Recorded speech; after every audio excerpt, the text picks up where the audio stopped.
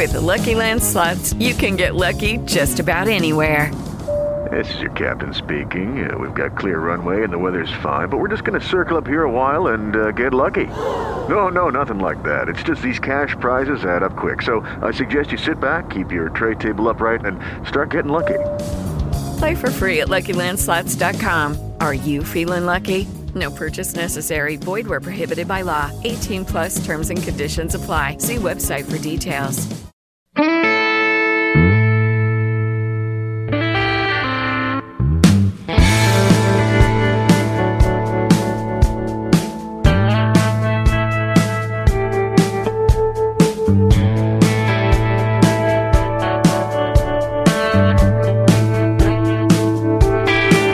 This is Lee Habib, and this is Our American Stories. If you're looking for political talk, try somewhere else. Hot Talk, another channel. But if you're looking for stories, that's what we do here on Our American Stories. And recently, our field correspondent, Alex Cortez, brought us a very strange report about a very strange law in the state of Wisconsin. And we like to report on what's going on in the states. You won't hear a lot of D.C. and New York and L.A. talk here, and there's a reason for that. And by the way, those cities are filled with people who are from everywhere else, too. So it was about time we started talking about what's going on in the large swath of this country called Flyover Country. Well, it was so strange we felt compelled to do a second installment. And here's Alex.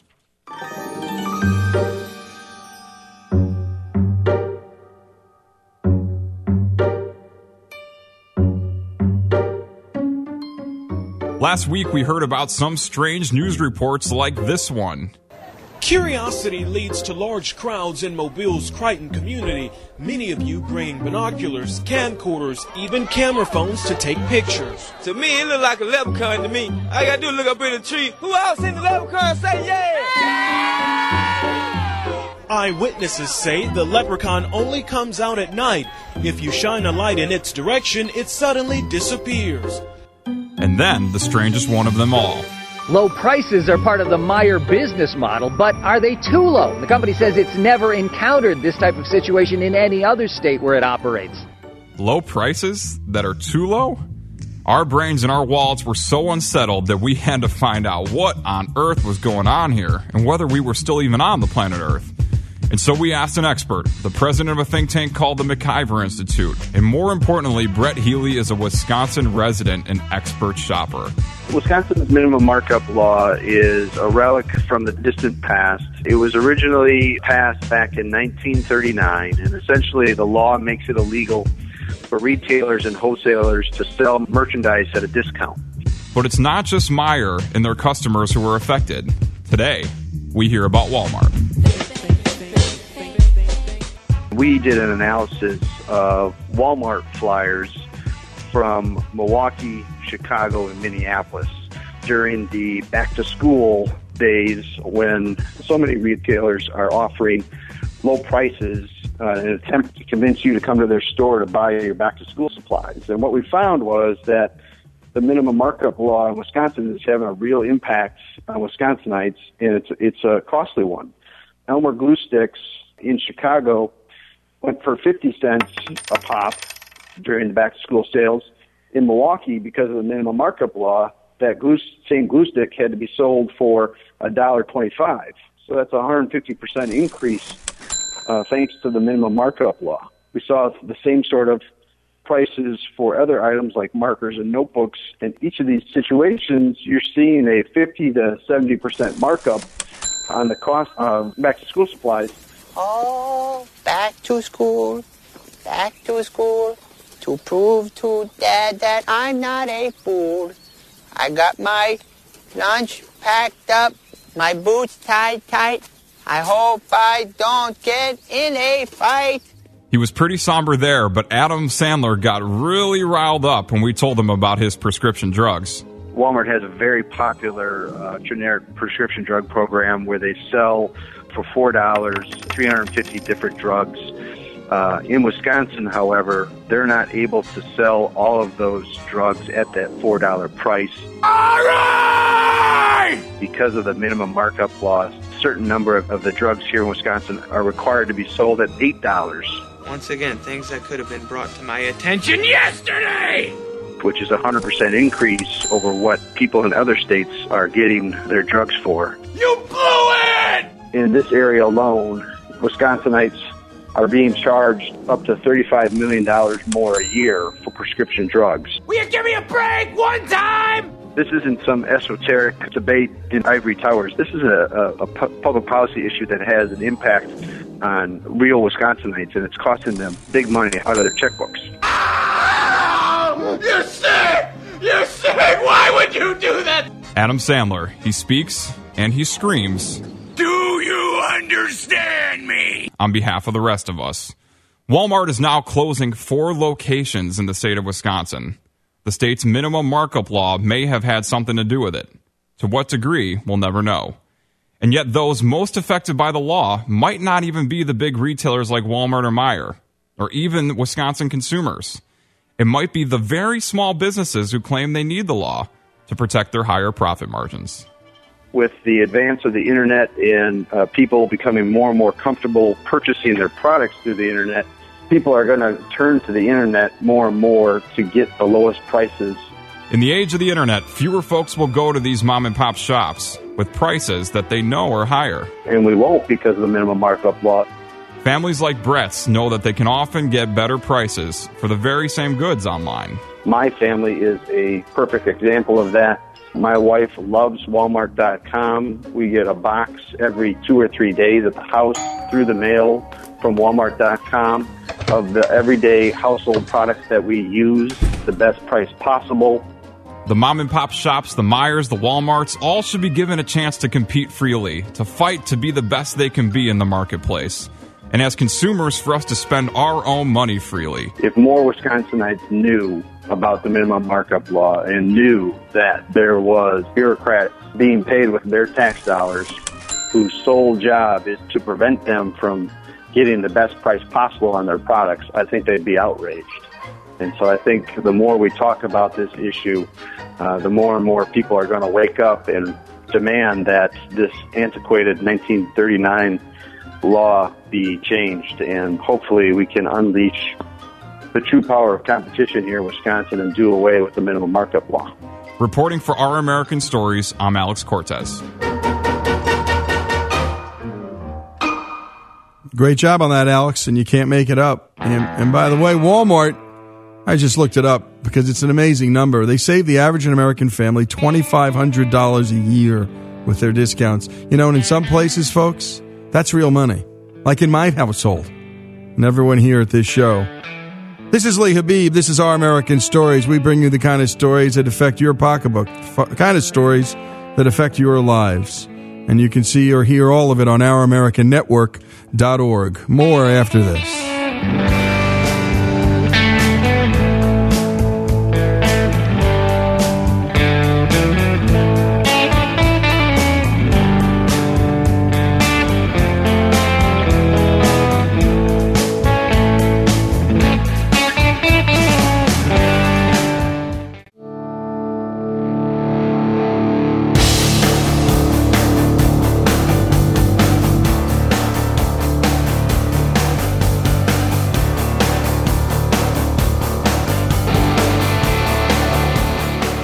This is Lee Habib, and this is Our American Stories, and it's time for one of our favorite regular segments, the American Dreamers series. And it's brought to us, as always, by the great folks at Job Creators Network, who work hard to effectuate policies that help small businesses grow. And by the way, the American dream, that's what it's really all about. That's who most of us identify with, the little guy, the little girl, trying to grow their businesses, trying to do their thing. And so the folks at Job Creators Network, well, they do just that, fighting for the 100 million people in this country who either own a small business or work for a small business. And today's story is about a man named Jim Buchwald, a man that you may not know, but you'll be grateful that you do when we're done. Jim is the founder of Ariel Corporation, the world's largest manufacturer of separable reciprocating gas compressors, which our own Alex Cortez will dive into during his sit-down conversation with Jim. But of course, Alex started with, well, Jim's start, which was of the more inauspicious variety. I tried to get Jim to talk about one of his earliest failures in life during his initial career path as a teacher, and I met some resistance. Okay, that's left ignored. But I pointed out just how important this failure is. Jim just didn't magically float to the top of his fields. And he agreed. This was not my finest hour. The first job was because I just couldn't decide what to do. I ended up majoring in history because I'm a reader. That was no major at all. There was no effort involved. Although I have to admit that most of the textbooks are pretty. With Lucky Land Slots, you can get lucky just about anywhere. Dearly beloved, we are gathered here today to... Has anyone seen the bride and groom? Sorry, we're here. We were getting lucky in the limo and we lost track of time. No, Lucky Land Casino, with cash prizes that add up quicker than a guest registry. In that case, I pronounce you lucky. Play for free at LuckyLandSlots.com. Daily bonuses are waiting. No purchase necessary. Void where prohibited by law. 18+. Terms and conditions apply. See website for details. Boring. I've acquired a lot more historical knowledge reading, whatever interested me. But yes, I taught school. I was young, clueless. I was 21. I mean, I was a veteran of World War II at the age of 18. And I looked like I was younger than some of the 11th and 12th graders, and I couldn't maintain discipline. Didn't know how.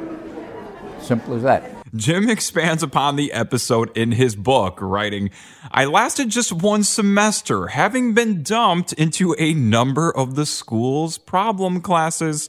The superintendent made a mistake throwing me in there, but he also did me a favor in removing me from the wrong profession with a minimum amount of wasted time. Talk about your dad. You tell the story of the prodigal son. Mm-hmm. Your dad saying this. Could you mind telling that story, Jim? Well, okay. When I came back, my father actually did mention killing the fatted calf.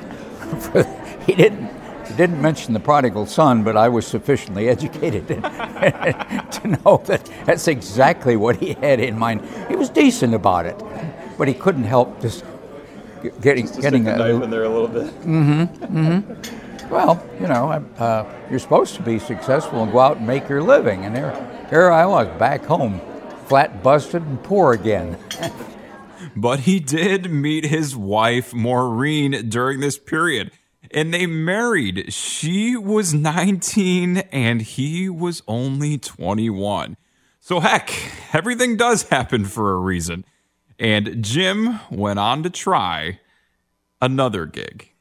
Finally managed to land a job as a banker, teller actually, so that we could afford to get married. And she moved to Cleveland, and we rented a third floor. A pretty dangerous place now that I think about it. There was only one exit, and it was unless you went out the window and banged off the second-story porch roof. But nonetheless, that's where we were, and that was wonderful. And then I realized that I needed to move on. Again, I was inappropriately located. I'm not a bank teller. Okay, 2 careers down.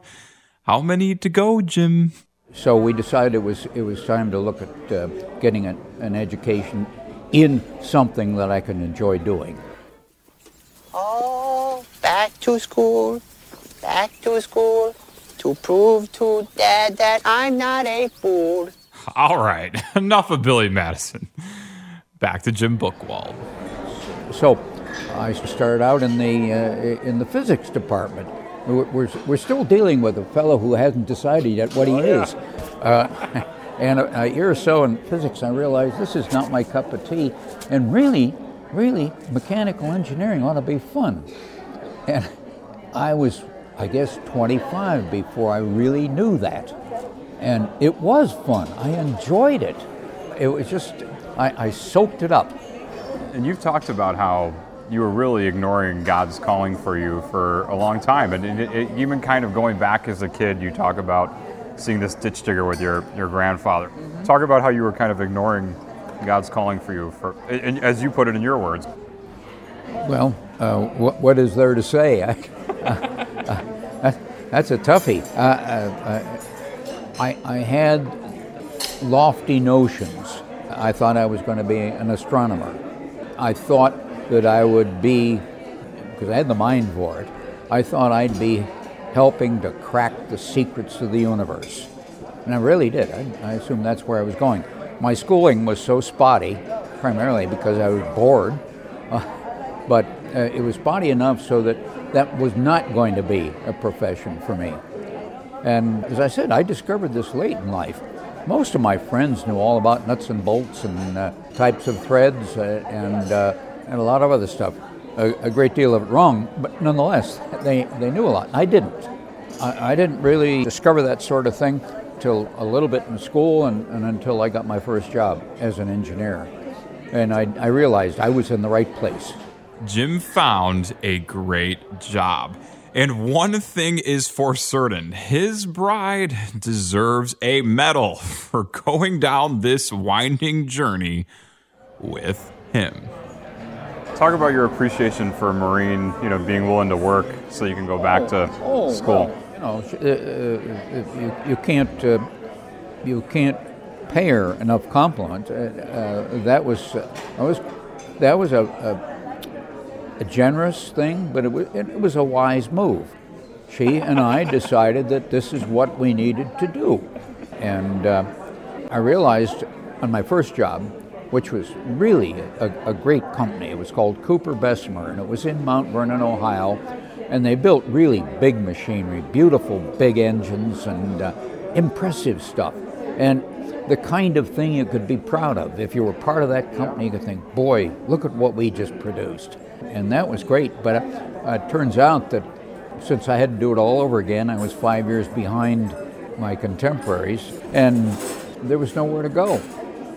And there wasn't really enough work to go around, enough good, interesting work. And Ralph Boyer, the chief engineer, was a collector. He just hired engineers, and he could get away with it. But now that Jim found his calling in life, he wasn't going to just sit around and be collected. No. So he left. His mentor from Cooper Bessemer, a guy by the name of Bob Ramsey, got him work at another company named White Superior as the lead designer of a compressor, a pretty cool mechanical device that increases the pressure of a gas by reducing its volume. But there was one teeny-weeny problem with this whole thing. Bob basically presented to them as, you're the guy to design a compressor, and yet you had never designed a compressor before. Is that right? That's about the size of it. I mean, talk through that. I mean, what were you thinking? What was he thinking? You get the job that's even scarier in terms of what's next? That is almost inexplicable. But I didn't worry about it. I knew I could do it. I'm not kidding. I was 30 years old, and when you're 30, you're solid brass. You can do anything. And I did a good job. It was a very successful piece of machinery. I had some help, too. I learned from everybody. Of course, I had to. Yeah. And by the time I'd been there for the 7 years, I had learned my trade. I designed beautiful machinery. And so it was time to start his own company. And when we come back, we're going to hear more about Jim Buchwald's story here on our American Dreamers segment. The winding detours, the mistakes he made. It doesn't all happen overnight, folks. None of this is ever smooth. There are lots of risks, lots of failures. And by the way, to pass on all of the life lessons that you've heard Jim Buchwald talk about, well, he started writing a bunch of letters to his grandson, Alex, 45 of them in total, and which later formed the basis of Jim's remarkable book, Letters to Alex. And after the break, Jim Buchwald's story continues here on Our American Stories.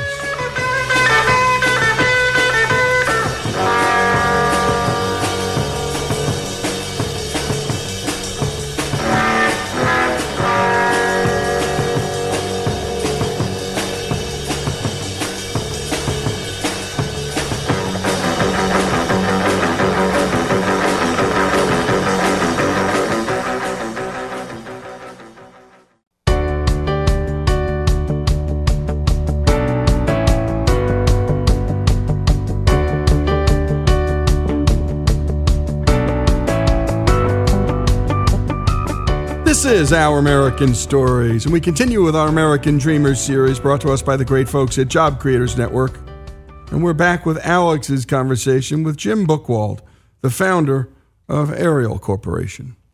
Ariel's compressors are used by the global energy industry to extract, process, transport, store, and distribute natural gas from wells to all of us. Thank you, Ariel.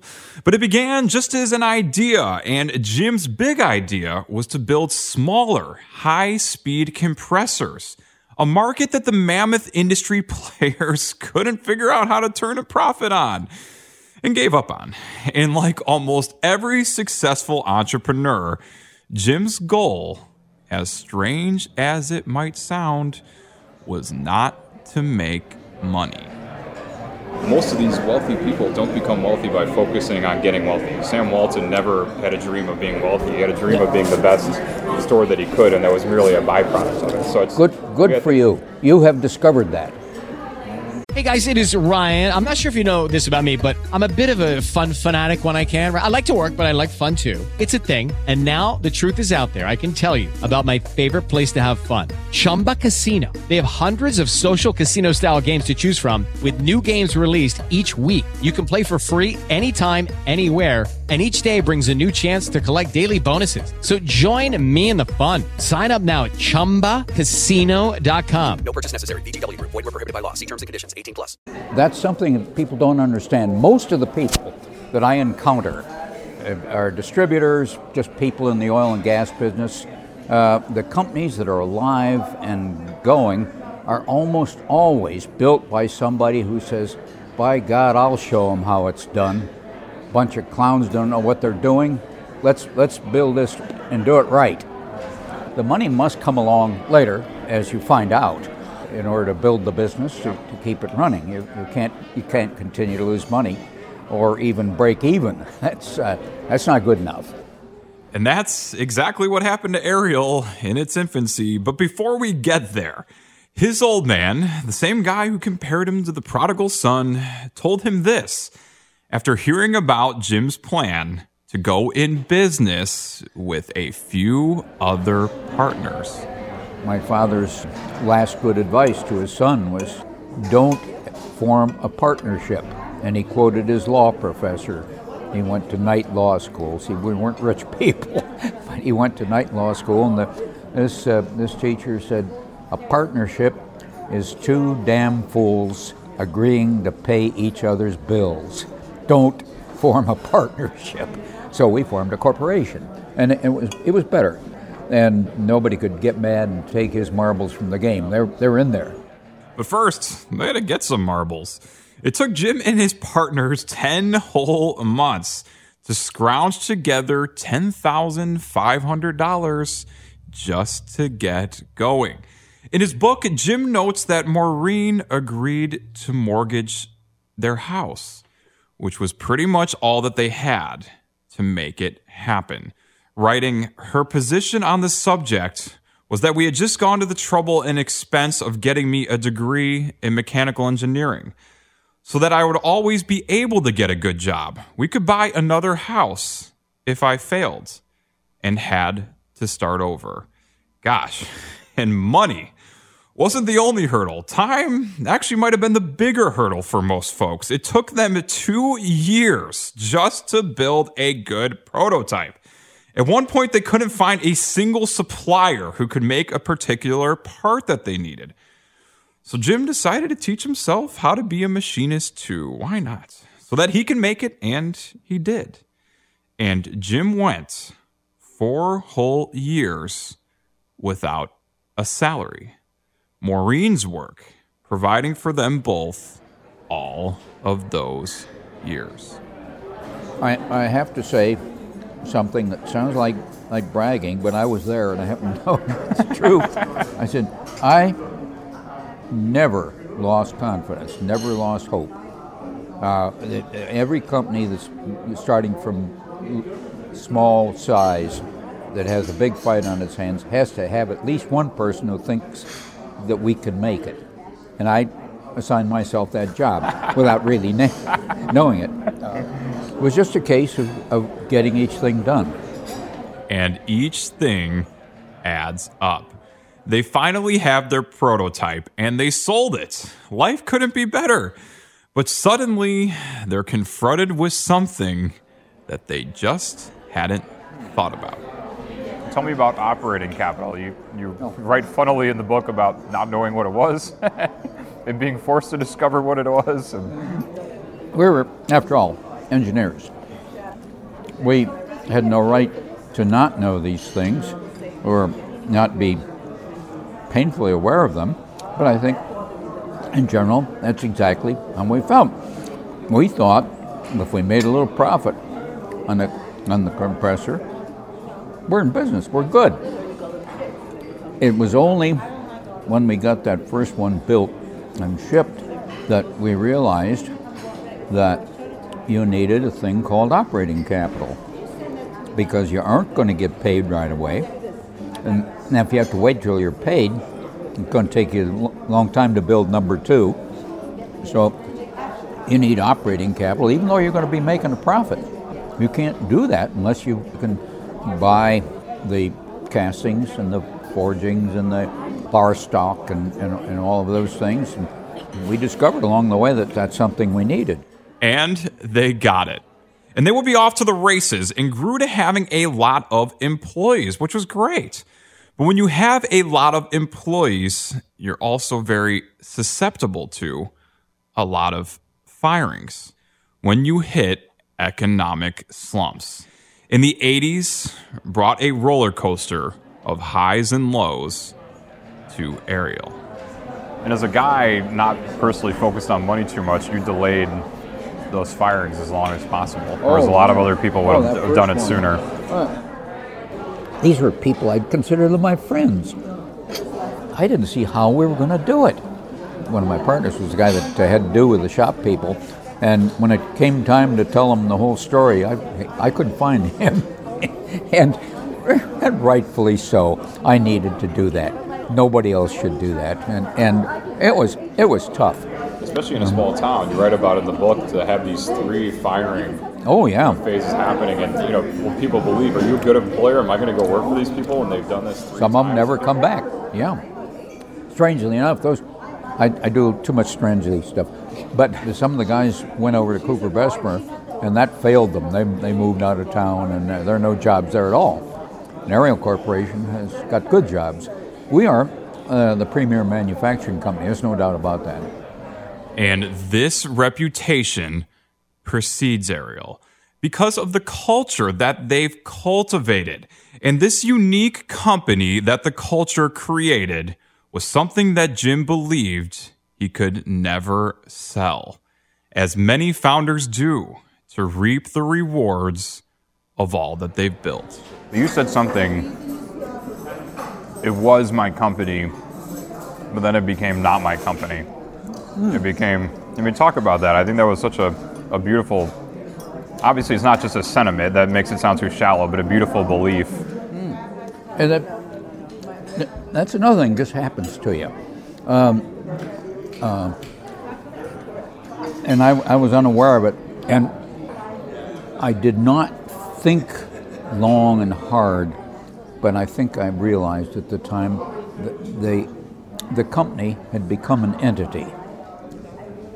It wasn't that big, but it had become an entity, and I was a servant of the company. I can't describe how I didn't make a sudden change or anything. It was just a realization that the company was more important than I was, and it was a going entity, and with the right driving forces and the right strategy, it was going to be a big, strong company. So, again, it wasn't some noble sacrifice. It was just an acknowledgement, quietly, in the recesses of my mind, that this is where we are now. And when we come back, more of this remarkable story, Jim Buchwald's story, the founder of Ariel Corporation. By the way, when he says I was a servant of the company, the company was more important than I was. You'll hear this from a lot of founders. A lot. Side to the story of American business life you don't know or hear anywhere. Here on Our American Stories.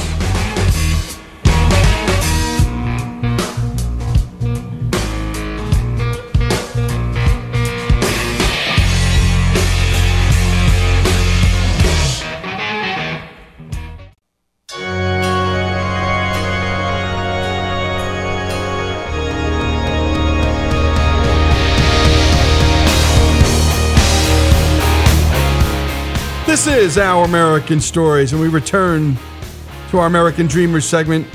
Jim Buchwald, founder of Ariel Corporation, and our own Alex Cortez. The Ariel practice, philosophy, has to do with how we deal with a lot of different entities. Customer is one, and everybody knows that. You hear the jabber about we're a customer-driven company. So what? What does that mean? Well, it means a whole list of things. You'd never lie to the customer. You don't sell him something that he shouldn't be getting. And if something goes wrong, you remember that it's your name on the top cover, not somebody else's. It's always yours, always your responsibility. If there are things that fail that shouldn't have failed, never mind the warranty has run out. That should not have broken. And we'll take care of it. And there have been very, very difficult circumstances. When I kind of set the tone with that particular case. One of our distributors had cut it pretty close on sizing up a two-cylinder machine. That was a fundamental mistake, but the same day I understood this, I said, we'll replace it. And by moving rapidly, we got the customer to pitch in and help. We got the distributor who did bum job to pitch in and help. And before you knew it, we had a good product out there and happy oil company or gas company. But the point is that it established a practice. Fortunately, most of our competitors, they're run by people with brains and minds of accountants, and that's going to hurt the bottom line. And I've so often said, no, you're standing too close to the bottom line. Back off a little bit. You'll see that money spent here will benefit the company. And that's hard for some people. Too close to the line. That's hilarious. Yeah. Well, and just focusing on part of it. It was ridiculous. If you do it that way and refuse to take care of the customer, tell them it's your fault, that sort of thing, you've opened a festering sore. And you eventually have to spend the money, probably more money, and the customer will always hate you. And you'll lose customers going forward. Oh, yeah. That's a lousy outfit. I don't know that Worthington's gone, and this was true. Years ago, I met a fellow out at Standard of Cal, Chevron, that Standard of Cal. He said, I don't know why the subject came up, but in a very definitive voice, he said, Standard of Cal will never buy another Worthington. Well, I got the story. One of Worthington's big pipeline machines, and it was a really interesting two-stroke cycle, trick thermodynamics. And, it's kind of like, boy, that is a swell idea. Well, it may have been a swell idea, but they didn't work very well. And they futzed with them and tried, and finally, Worthington said to Standard of Cal, they're your engines. So long, Well, they just lost a very large customer, and we're not in a business. This where people don't know everybody. It turns out that even if they are competitors, mostly they exchange stories, they meet, they drink together, they talk together, they go to meetings together. The word gets around if you're a bad company. So, a bad company, but at the time, one many times larger than Ariel, and one that once directly threatened Jim and Ariel. When I show people through the shop, I say, this right here is where those guys said this. There were three men from Worthington, and they said in clear English, and without any modification at all, they didn't write it down, but they said fairly precisely, if you don't sell the company to us, we will copper your product line and put you out of business. I was safe in putting that in the book.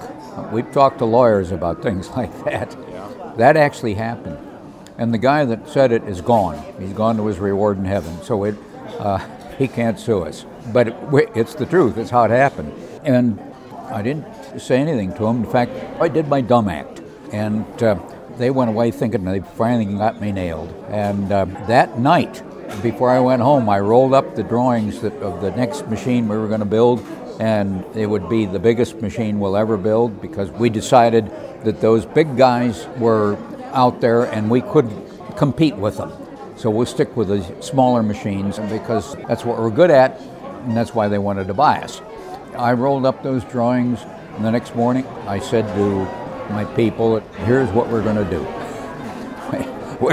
We're going to build a bigger machine, and I think we can get it on the market before they can copy our product line.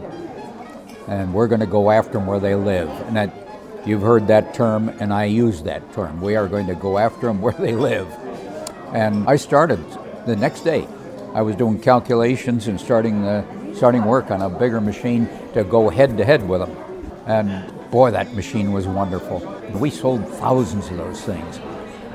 It's interesting how, rather than allowing them to go on the offensive against you going on the offensive against them made them go on defense, and them not have the capacity to go on offense against you. For some reason, they stood still, and we took the business away from them. A matter of 2 or 3 years, we were king of the mountain. You have a lot of confidence all throughout the book. You know, you write about how inferior the other company's products are and how superior your guys. You speak with a way of confidence. Obviously, it's well earned, but talk about that. Do you think your competitors have read the book and what they're thinking in their head? They may read the book if they wish. I think they are horribly burdened by those people who have the accountant's mentality.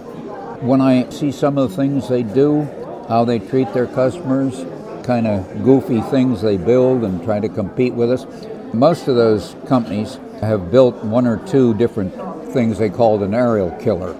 And they come and go. But the thing that I like about our competitors is that they treat their customers like dirt.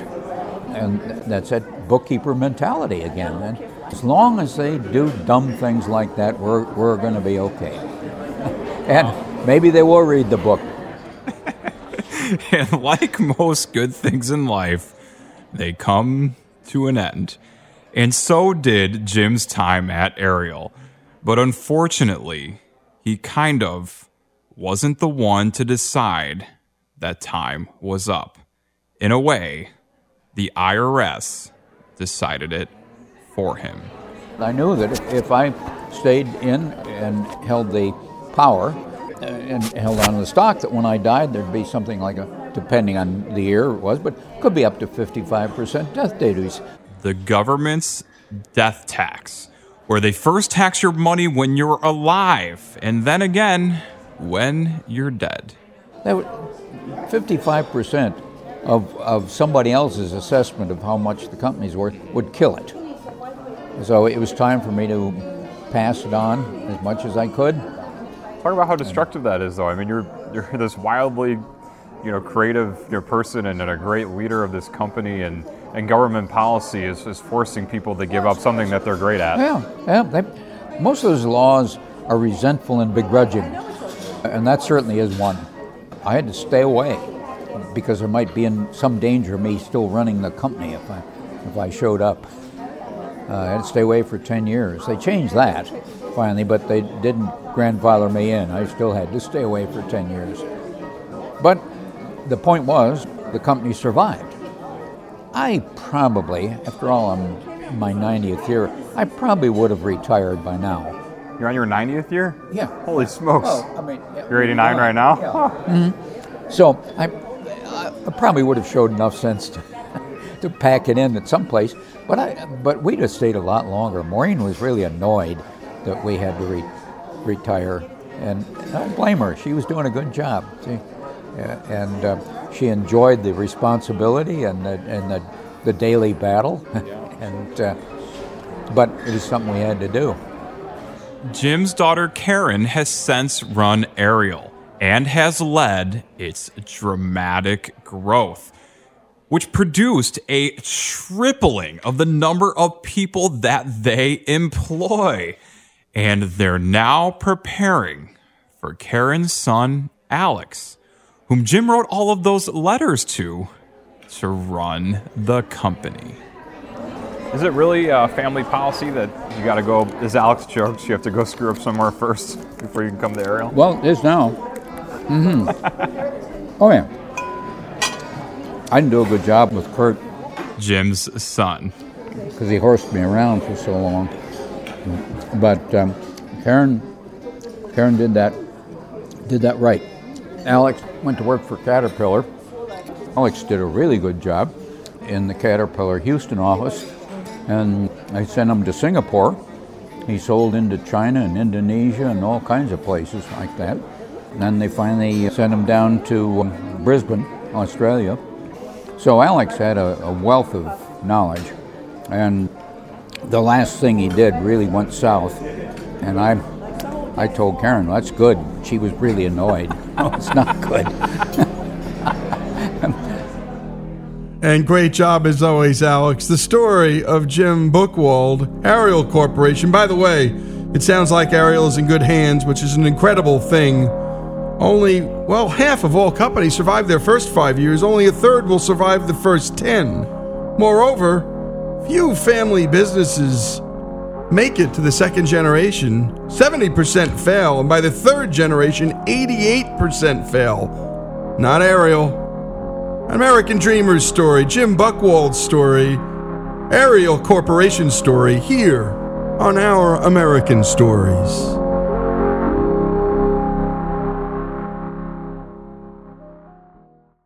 Hello, it is Ryan, and we could all use an extra bright spot in our day, couldn't we? Just to make up for things like sitting in traffic, doing the dishes, counting your steps, all the mundane stuff. That is why I'm such a big fan of Chumba Casino. Chumba Casino has all your favorite social casino-style games that you can play for free anytime, anywhere with daily bonuses. That should brighten your day a little. Actually, a lot. So sign up now at ChumbaCasino.com. That's ChumbaCasino.com. No purchase necessary. VGW Group. Void where prohibited by law. See terms and conditions. 18+.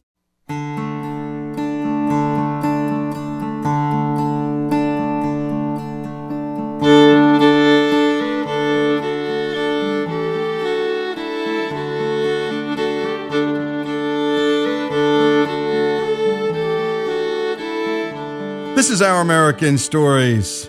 And the Thanksgiving story? Well, you're about to hear it. For the hour. It didn't become a national holiday until Abraham Lincoln declared it so in 1863.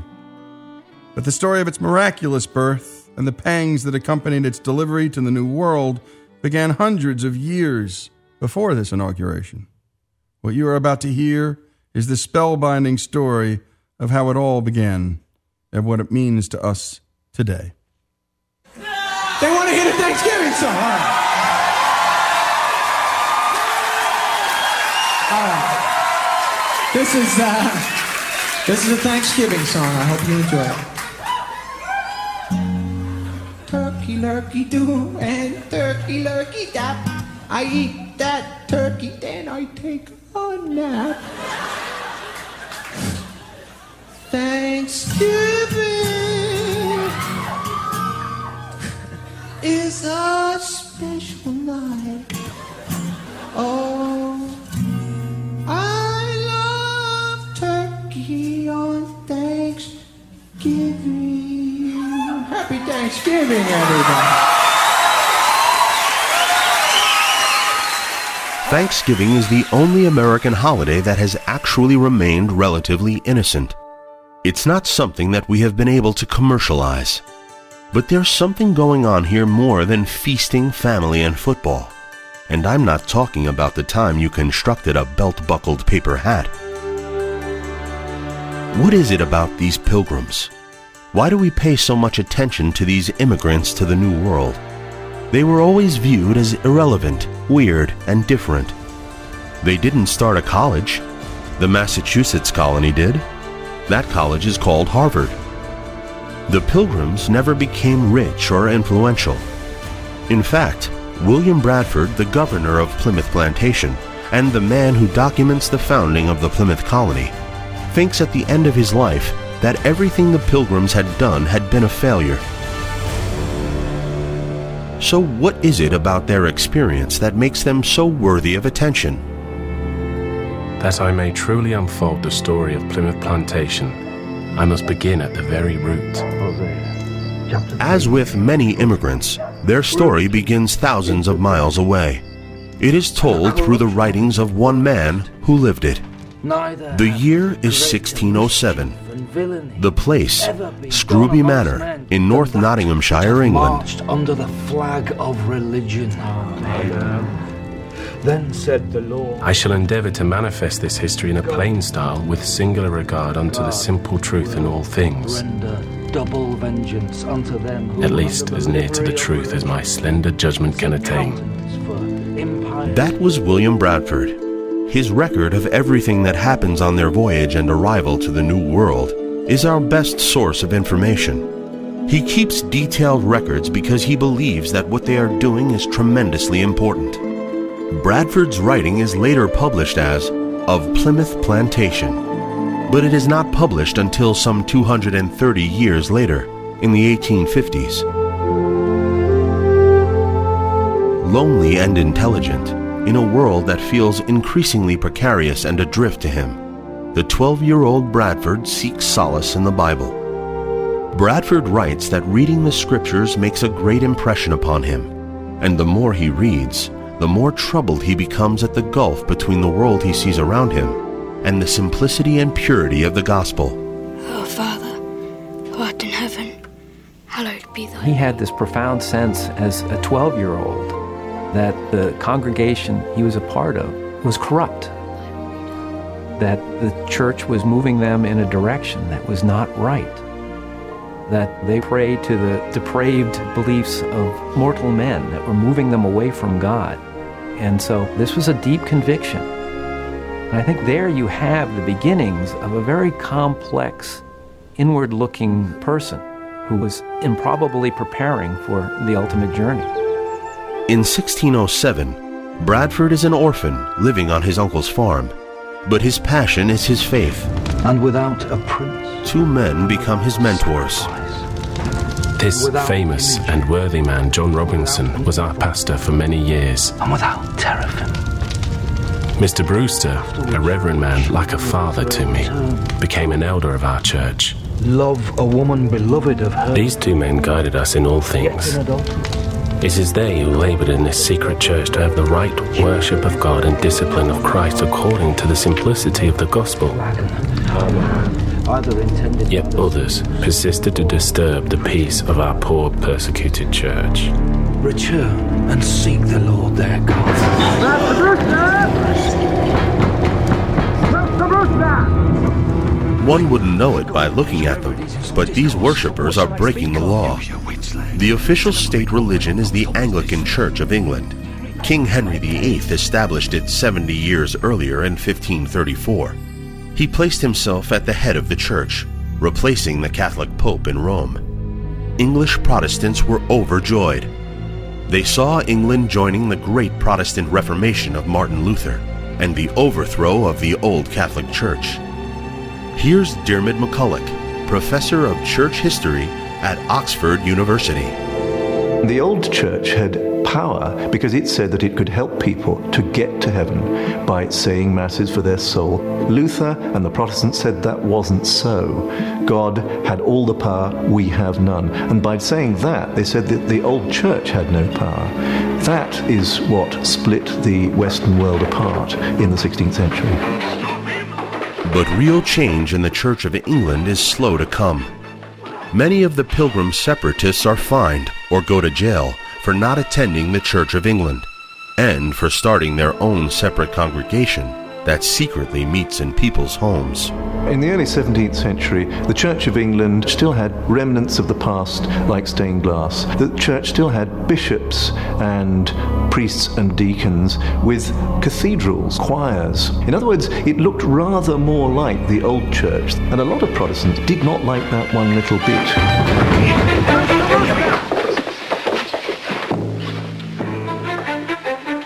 And when we come back, more of William Bradford's struggles back in England. We're celebrating the story of Thanksgiving here on Our American Stories. More after these messages.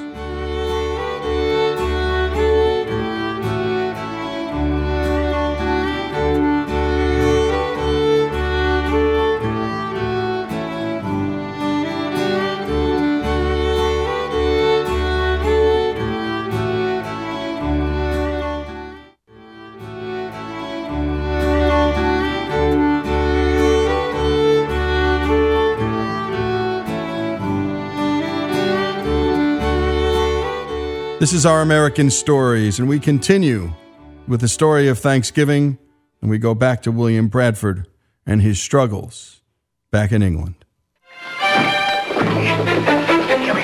These Pilgrim separatists feel the King's Church can never be purified. They must separate from it completely. That's the difference between a Puritan and a separatist. Puritans simply wanted to change it, make it better. Separatists make another big leap of the imagination. They say you shouldn't have a Church of England. You shouldn't have a church which is connected with the civil power. And in the 16th century, that's a very big deal.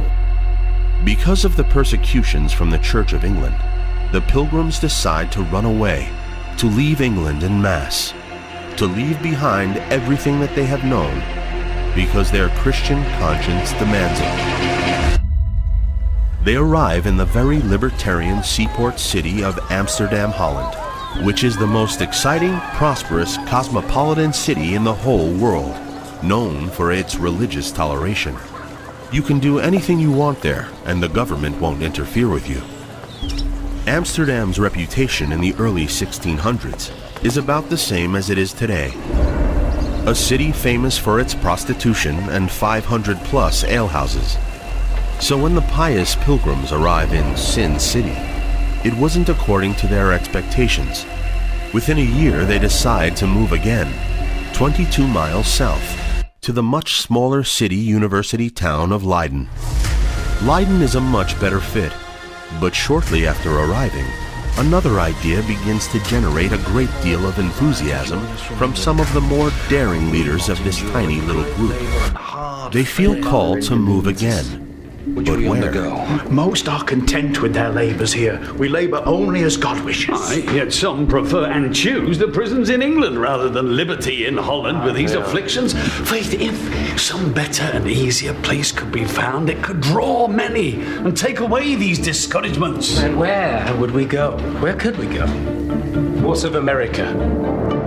There are vast and unpeopled countries in America, which are fruitful and fit for habitation. I have not heard that America is unpeopled. There are no civil men there, but only savages who mean. This is an extraordinarily audacious proposition because up until this time, there was only one existing, supposedly successful English settlement, Jamestown, and that was hardly a success. People were dying at a frightening rate every year.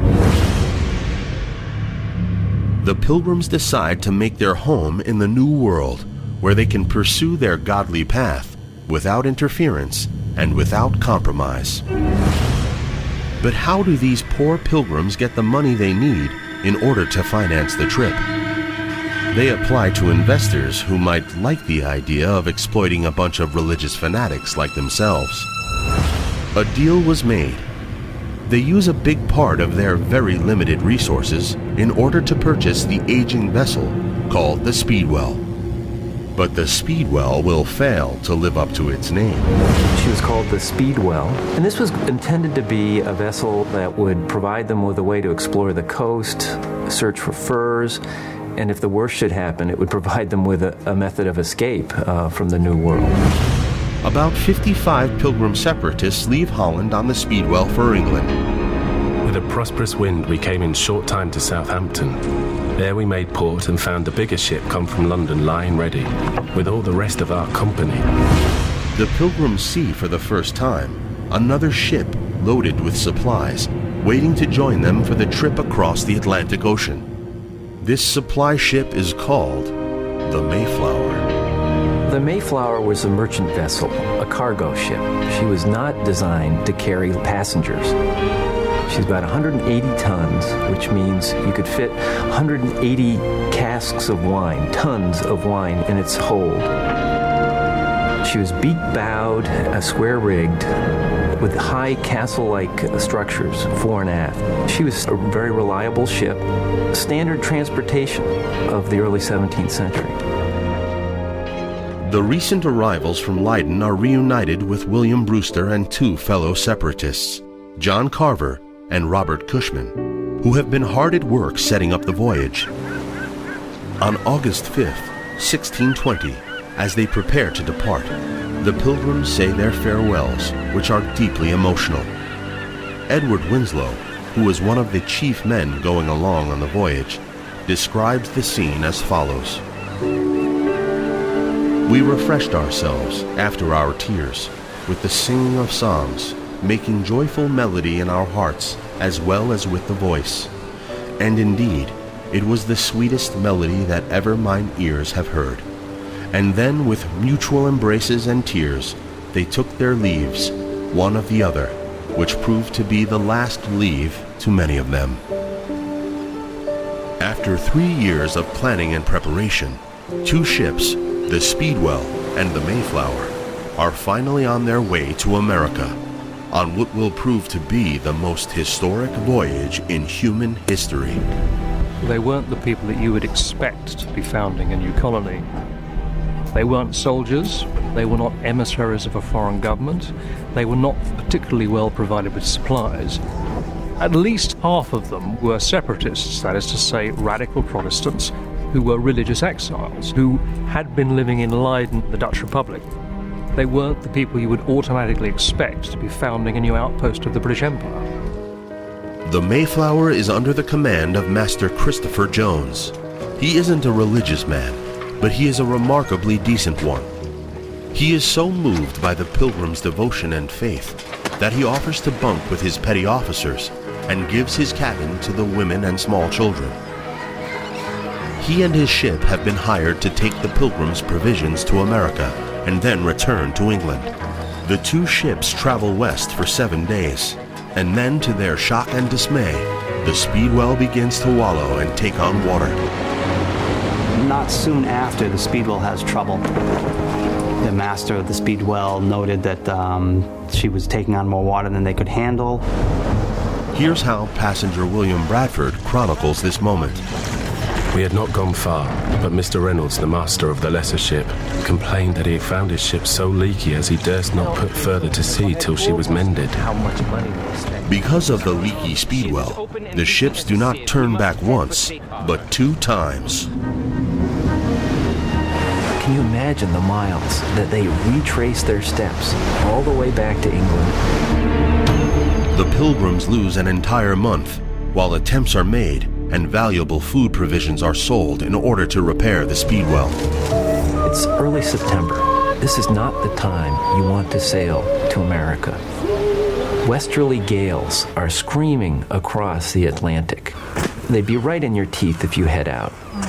William Bradford writes that some 20 passengers decide the voyage is not a very good idea and get off the ship for good.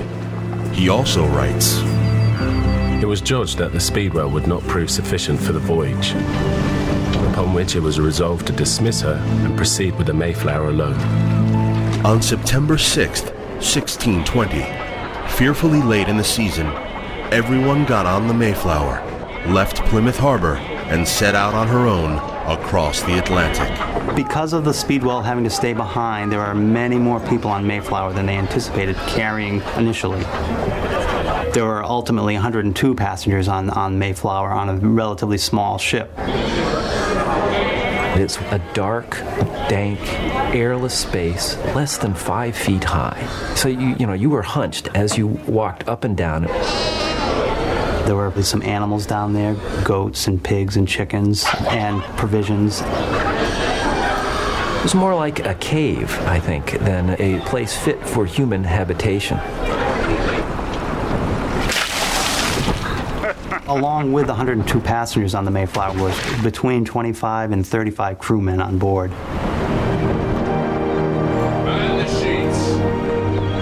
All being now compact together in one ship. Men on the top floor.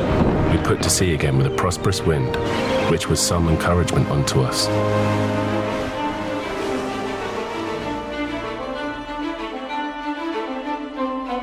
The story of Thanksgiving continues after these messages. And again, Thanksgiving didn't become a national holiday until Abraham Lincoln declared it so in 1863. But my goodness, there's so much more to the story. When we come back, that trip across the Atlantic to the New World here on Our American Stories. And go to ouramericannetwork.org to hear all that we do. That's ouramericannetwork.org.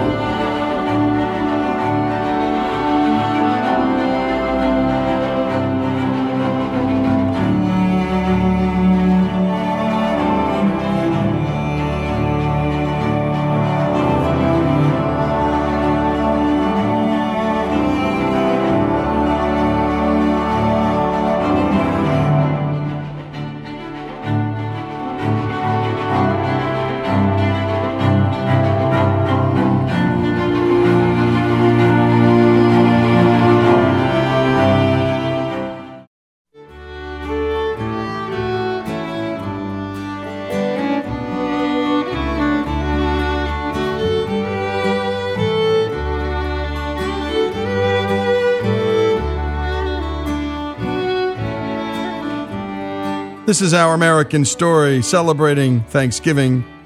We now pick up with the Pilgrims sailing across the Atlantic on board the Mayflower with Captain Jones and his crew of delinquents. The rough and tumble crew do not take their cues from their kind captain. Bradford writes, Yet, according to the usual manner, many were afflicted with seasickness. Cock and pie! What a lot of dribbling cock queens! A bloody psalm-singing, God-fearing, puke-stocking beef farmer going to America. See that quail, living little kixie-wixies. One of the seamen, of a lusty, able body, which made him the more haughty, he would always be condemning the poor people in their sickness, and cursing us daily with grievous execrations. Into the bucket, girl! Worse than the animals. The haughty seaman tells the sick pilgrims how much he looks forward to the day he could sow them. It is Ryan here, and I have a question for you. What do you do when you win? Like, are you a fist pumper, a woohooer, a hand clapper, a high fiver? I kind of like the high five, but if you want to hone in on those winning moves, check out Chumba Casino. At ChumbaCasino.com, choose from hundreds of social casino-style games for your chance to redeem serious cash prizes. There are new game releases weekly, plus free daily bonuses. So don't wait. Start having the most fun ever at ChumbaCasino.com. No purchase necessary. VGW. Void where prohibited by law. See terms and conditions. 18+. Them up in shrouds and feed them to the fishes. There's no sanitation facilities. If you are seasick, which many are, and have to vomit, if you have to perform your other bodily functions, you're doing it in a slop bucket and you're trying to hit the target on a moving deck. And a lot of people probably miss, so that it's not surprising that people comment on the stench below decks. Shipboard fare in the 17th century was pretty much what shipboard fare would be for centuries to come, and that is miserable. You've got beef in barrels, heavily salted to preserve it. One daily ration of the ship's diet would give a sailor or a passenger on a ship like Mayflower over 6,000 milligrams of salt in the day. Sodium intake at that level causes dehydration and hypothermia, as well as having long-term effects like high blood pressure. The big problem in the 17th century was drinking water. The drinking water in England was not reliable, so people relied on beer primarily. And children drank it, everyone drank it. And going to sea, the ordinary ration was 1 gallon of beer per day per person, which comes out to rather a lot of beer. The Mayflower is now halfway across the Atlantic, and the relentless teasing of the Pilgrims is about to end for good. Of the haughty sailor who so figged us with his daily curses, it pleased God to smite this young man with a grievous disease, and so was himself the first that was thrown overboard. Thus his curses light on his own head, and it was an astonishment to all his fellows, for they noted it to be the just hand of God upon him. The death of a sailor is answered by the arrival of a new passenger. Oceanus Hopkins. Only one other passenger dies on the voyage. William Button, a servant, ignores the urgings of Captain Jones to drink his daily portion of lemon juice in order to prevent scurvy, and this disobedience costs him his life. Then, on November 9th, 1620, after more than 2 months at sea, a crew member spies a line of high bluffs gleaming far off in the early dawn light, and shouts out excitedly to Captain Jones, "I see it! Land!" But their jubilation quickly dims as word races through the ship that they made landfall far north of their intended Manhattan Island destination. Muskets first. Keep them dry. On Friday, December 16th, 1620, the Mayflower, with its cargo of sickened and sea-weary passengers and crew, anchors a mile offshore. Everything was wrong. I mean, they had to reach the shore by wading through ice-cold water to the shoreline. And Bradford says, at one point, the weather was very cold, and the spray of the sea lighting on our coats froze so hard we were as if we had been glazed. And they caught cold and they died. In the harsh winter ahead, half of them die. A fire during a snowstorm burns up much of their precious winter clothing, but the fire fails to reach the barrels of gunpowder. In January and February, sometimes 2 and 3 died in a day. Bradford calls it the heart of winter. It's just a very grim time. The biggest toll, the most painful toll, was by March. 13 of the 18 wives die. They die keeping their children alive. All 7 daughters live, and 10 of the 13 sons live. Somehow they keep their hopes up by coming up every Sunday to listen to the preaching of William Brewster, who assures them that this is all God's will. Finally, by the middle of March, there's a turning point. It happens on a Friday. It's fair, and the sky is blue. They are still weak. They are still fearful when they spot a tall, muscular Indian wearing only a loincloth and carrying a bow break cover from the line of trees among their huts and walk boldly into their camp. They shout out, "Indian coming! Indian coming! Indian coming!" With rifle in hand, they approach with incredible caution. But as he draws within range, the Indian shouts out in perfect English, "Welcome!" The Pilgrims responded in kind, and then, in a fateful interchange, the next word from the Indian is, "Have you got any beer?" The Pilgrims are caught flat-footed. They don't have any beer. They respond, "Our beer is gone. Would you like some brandy?" And the answer, to no one's surprise, is a wholehearted yes. As they drink the brandy, they discover that this particular Indian, whose name is Samoset, developed his English skills and his taste for beer by spending time with English fishermen who tried to colonize on the New England coast. What Samoset said that was particularly interesting is that there was a Christian Indian by the name of Squanto who spoke perfect English and was living nearby. Squanto became a Christian and spoke English because he was captured and made a slave for 9 years in England before he was able to buy his freedom and return home on a ship captained by John Smith. Yes, the John Smith of Pocahontas. As Smith's ship departed, Squanto was almost immediately captured for a second time and sent to the much crueler Spain.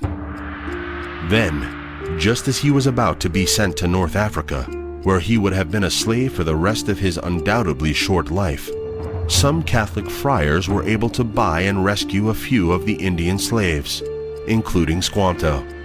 So Squanto lives with the friars in a monastery, and he becomes a Christian. He also learns to speak perfect English and perfect Spanish, and learns to pray every day, and becomes quite devout. With the help of these friars, who had befriended him and became quite impressed by his fine mind and his remarkable character, he gets enough money to buy his way back for the second time. 2 months before the Pilgrims arrive to the Pawtuxet village in what is today Massachusetts, Squanto finds his village absolutely deserted. Everyone from his tribe has died from a series of plagues that swept across New England. Once Squanto meets the Pilgrims, he will change everything. As William Bradford declares in his own recollections, as many as were able began to plant their corn, in which service Squanto stood us in great stead, showing us the manner how to set it. Also, he told us unless we got fish and set it with the seed, the corn would come to nothing. The fish helps the earth. We're feeding our mother. He was our interpreter and was a special instrument sent of God for our good. Squanto never leaves the Pilgrims until the day he dies. This is Our American Stories, the story of Thanksgiving.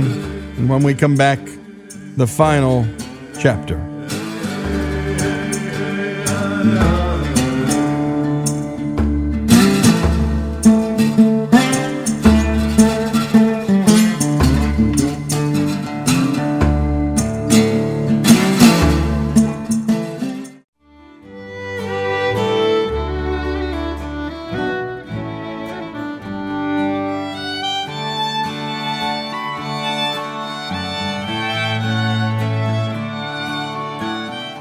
This is Our American Stories, the story of Thanksgiving. And we pick it off with the Pilgrims being back on their feet thanks to Squanto, who teaches them how to survive in the New World and guides them in building a trusting relationship with a neighboring Indian tribe that he's been living with. Now let's return to the story. On October of 1621, Bradford writes about the preparations for what we now know as the first Thanksgiving. Thus our peace and acquaintance was pretty well established with the natives about us.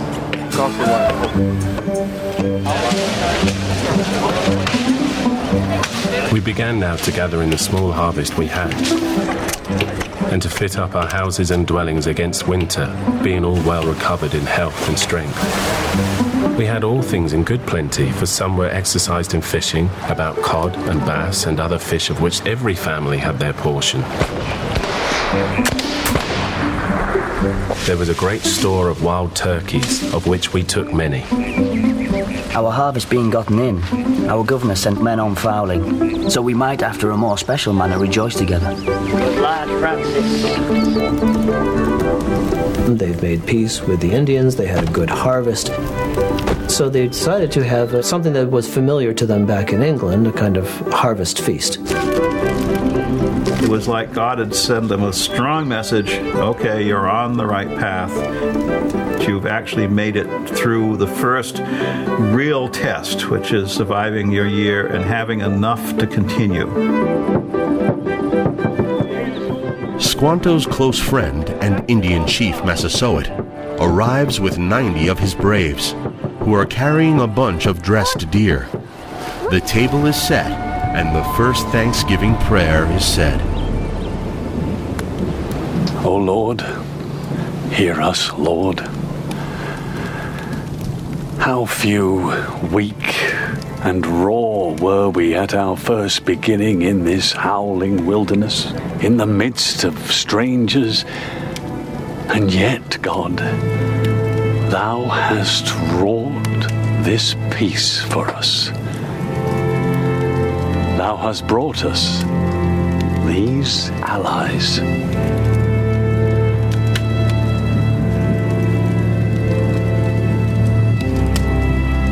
Amen. The real heroes on this first Thanksgiving are the last 4 surviving Pilgrim women who prepare the feast for the 140 attendees. Not surprisingly, these first Thanksgiving friends spend their post-meal time partaking in activities that are not too far from the spirit in which we partake in them today. They might have been racing, they might have been wrestling, they might have been competing with bow and arrow. I bet they were drinking together. It's a rowdy affair, it's a male-dominated affair more than anything else. They put on, to the best of their ability, a display of their weapons and their martial organization. So both sides are showing off their strength. Amongst other recreations, we exercised our arms. Massasoit's men went out and killed 5 deer, which they brought to the plantation and bestowed on our governor, upon the captain and others. One thing that's very important is that deer were a high-status food. They were very carefully bestowing these as marks of respect. For 3 days we entertained and feasted. 3 days of celebrating. In Native society, that's typical. As a matter of fact, that's probably short. Did the Wampanoags eat the English out of house and home during these 3 days? Quite possibly. But the English are free to come and visit the villages of their native allies and receive similar hospitality. That's how kin treat one another. That's what the Wampanoags expect by virtue of this alliance. That's the point of the whole exercise. William Bradford and Massasoit will remain friends and allies for as long as they live, despite increasing tensions from the arrival of thousands more Europeans into the Cape Cod territory. Bradford, though uncertain of the colony he founded, was certain about the final destination of his pilgrimage. Abel, Enoch, Noah, Abraham, Sarah. These all died in faith, not having received the promises, but having seen them afar off, and being persuaded of them, and embracing them, and confessing that they were both strangers and pilgrims on the earth. But they desired a better country, that is, a heavenly one. Wherefore God was not ashamed to be called their God. And he hath prepared for them a city. The Pilgrims could never have dreamed of how much their quest for a godly republic would transform the world they were sailing towards, the searchers themselves, and the nation that would rise up long after they were gone, consecrated to their memory. We love the story of Thanksgiving because it's about alliance and abundance and envisioning a future where Native Americans and colonial Americans can come together and celebrate the providences of a single God. But part of the reason that they were grateful was that they had been in such misery, that they had lost so many people on both sides. So, in some way, that day of Thanksgiving is also coming out of mourning. It's also coming out of grief. And this abundance that is a relief from that loss. But we don't think about the loss. We think about the abundance. Oh, there's no place like home for the holidays. And that abundance is found in family, in going home for the holidays. If there is such a thing as a typical American Thanksgiving, the Speakiotich family dinner might just qualify. Every year, several generations come together over a boisterous, chaotic ritual no one wants to miss. Do we have gravy? The mashed potatoes. Sure, after I pass the gravy. Okay, we've got sweet potatoes. Got that over here. Got that on this side. It's truly an American holiday to me. I mean, this is our holiday. Nobody else has it like we do. The people who are here come together and we all understand what it is that we're being thankful for. This is our American holiday. From Atlantic to Pacific, gee, the traffic is terrific. Oh, Today in our society where there are no clear answers, we look back at a time and a holiday such as Thanksgiving that once had clear answers. This is very simple. The Pilgrims stood for piety. They stood for patriotism. They knew where they stood. We don't. So we look back and we see Thanksgiving as a time where everybody is a golden afternoon sitting together around the Thanksgiving table and the families are secure and the ideals are secure and there's football on the television. Everything is wonderful. And it just fits very well. Thanksgiving retains a lot of meaning for Americans today. I think that people are conscious of that. The fact that they have food on the table, the fact that they can gather together, that has meaning to them. And just enjoying a good time with your friends around a table and having a wonderful meal. Those are true pleasures in life and shouldn't be underestimated. Thanksgiving makes us pause and say, we're lucky we have this. What started as a makeshift meal in a tiny New England village has today become a national celebration of feasting and family togetherness. Thanksgiving may not be the very religious day it once was, but the last Thursday in November is still clearly a sacred date on America's national calendar. For the holidays you can't beat home, sweet home. For the holidays you can't beat home, sweet home.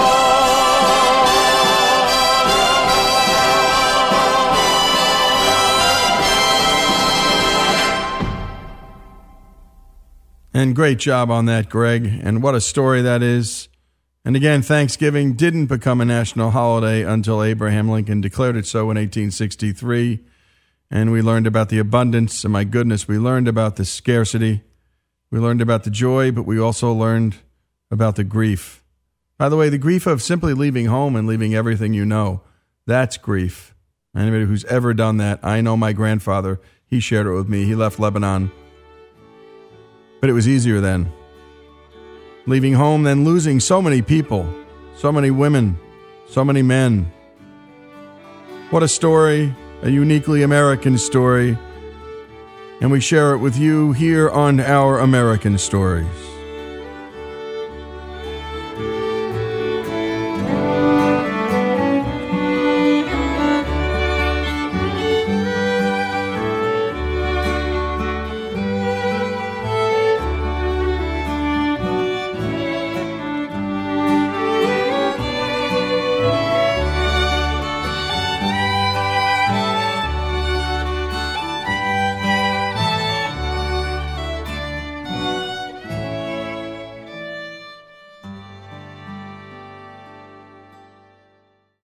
Lucky Land Slots, you can get lucky just about anywhere. Dearly beloved, we are gathered here today to... Has anyone seen the bride and groom?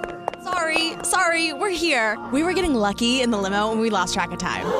No, Lucky Land Casino, with cash prizes that add up quicker than a guest registry. In that case, I pronounce you lucky. Play for free at LuckyLandSlots.com. Daily bonuses are waiting. No purchase necessary. Void where prohibited by law. 18+. Terms and conditions apply. See website for details.